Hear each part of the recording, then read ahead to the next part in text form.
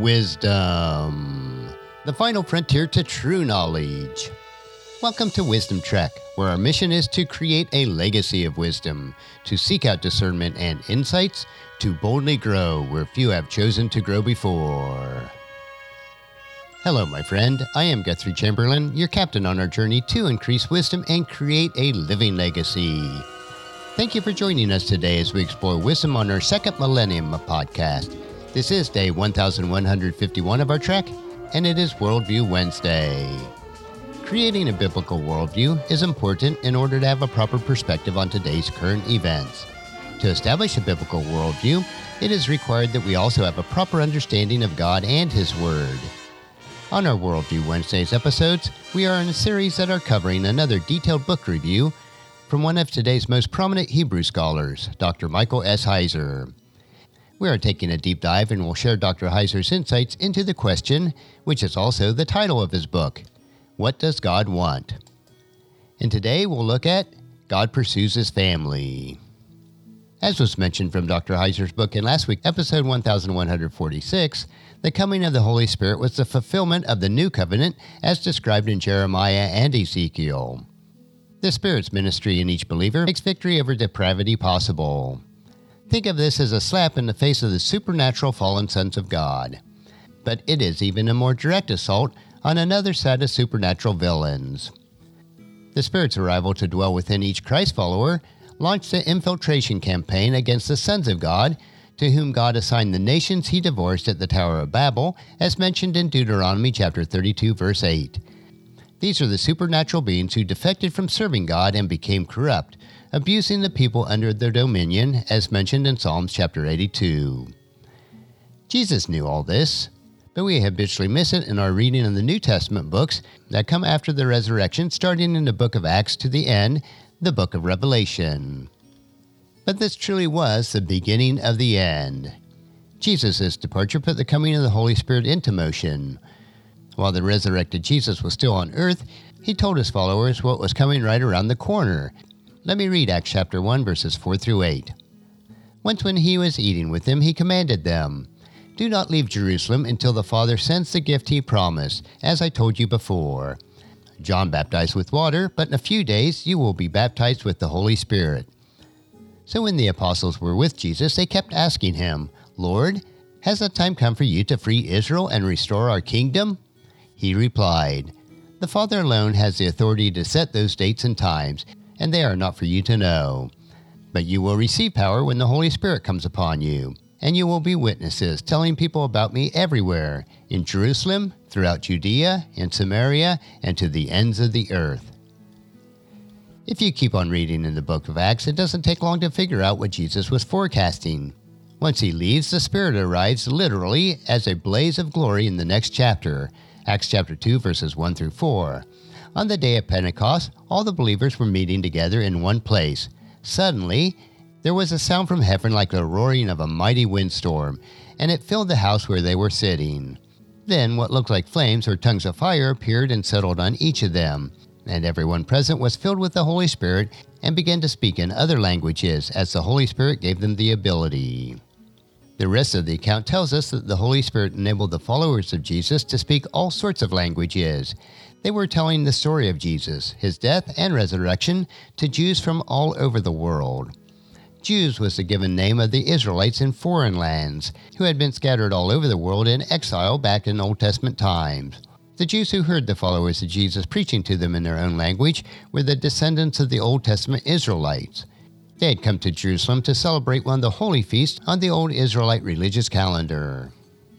The people in Jerusalem who knew who the followers of Jesus were thought that the whole public display was drunken madness. It just wasn't possible that all of a sudden these men could speak other languages. But the Apostle Peter laid it all out for them. Honestly, he did more than that. He really let them have it. Let me read some excerpts from Acts chapter 2, verses 14 through 19, verses 21 through 24, and verse 33. Then Peter stepped forward with the 11 other apostles and shouted to the crowd, "Listen carefully, all of you, fellow Jews and residents of Jerusalem. Make no mistake about this. These people are not drunk, as some of you are assuming. 9 o'clock in the morning is much too early for that. No, what you see was predicted long ago by the prophet Joel.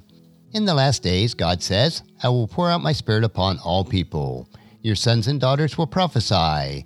Your young men will see visions. Your old men will dream dreams. In those days I will pour out my Spirit even on my servants, men and women alike, and they will prophesy. And I will cause wonders in the heavens above and signs on earth below, blood and fire and clouds of smoke. But everyone who calls on the name of the Lord will be saved. People of Israel, listen. God publicly endorsed Jesus the Nazarene by doing powerful miracles, wonders, and signs through him, as you well know. But God knew what would happen, and his prearranged plan was carried out when Jesus was betrayed. With the help of lawless Gentiles, you nailed him to the cross and killed him. But God released him from the horrors of death and raised him back to life, for death could not keep him in its grip. Now he is exalted to the place of highest honor in heaven, at God's right hand. And the Father, as he promised, gave him the Holy Spirit to pour out upon us, just as you see and hear today. Peter was telling them what they were seeing with their own eyes and hearing with their own ears was a miracle caused by the arrival of the Holy Spirit of God. He told them that God sent his Spirit to tell them what had happened. The Messiah had come, been killed, and had risen from the dead, and they needed to believe. The result of Peter's explanation was stunning. Acts chapter 2 verse 41 tells us, those who believed what Peter said were baptized and added to the church that day, about 3,000 in all. This is usually the point in the story where the preacher moves on or backwards to talk about the cross. That is all well and good since the cross and the resurrection had led up to this moment. But again, we're missing something very significant about this story. And we will continue with that significant portion of the story in next week's episode. And that will conclude our lesson for this week from Dr. Heiser's book, What Does God Want? Next Worldview Wednesday, we will learn that God's Holy Spirit, who indwells every Christ follower, is the secret weapon or supernatural infiltrator to bring all the nations back to God. I believe that you'll find each Worldview Wednesday an interesting topic to consider as we build our biblical worldview.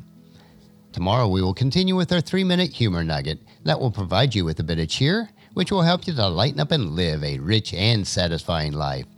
So encourage your friends and family to join us and then come along with us tomorrow for another day of Wisdom Trek, Creating a Legacy. If you'd like to listen to any of our past 1,150 treks or read the Wisdom Journals, they are all available at wisdom-trek.com.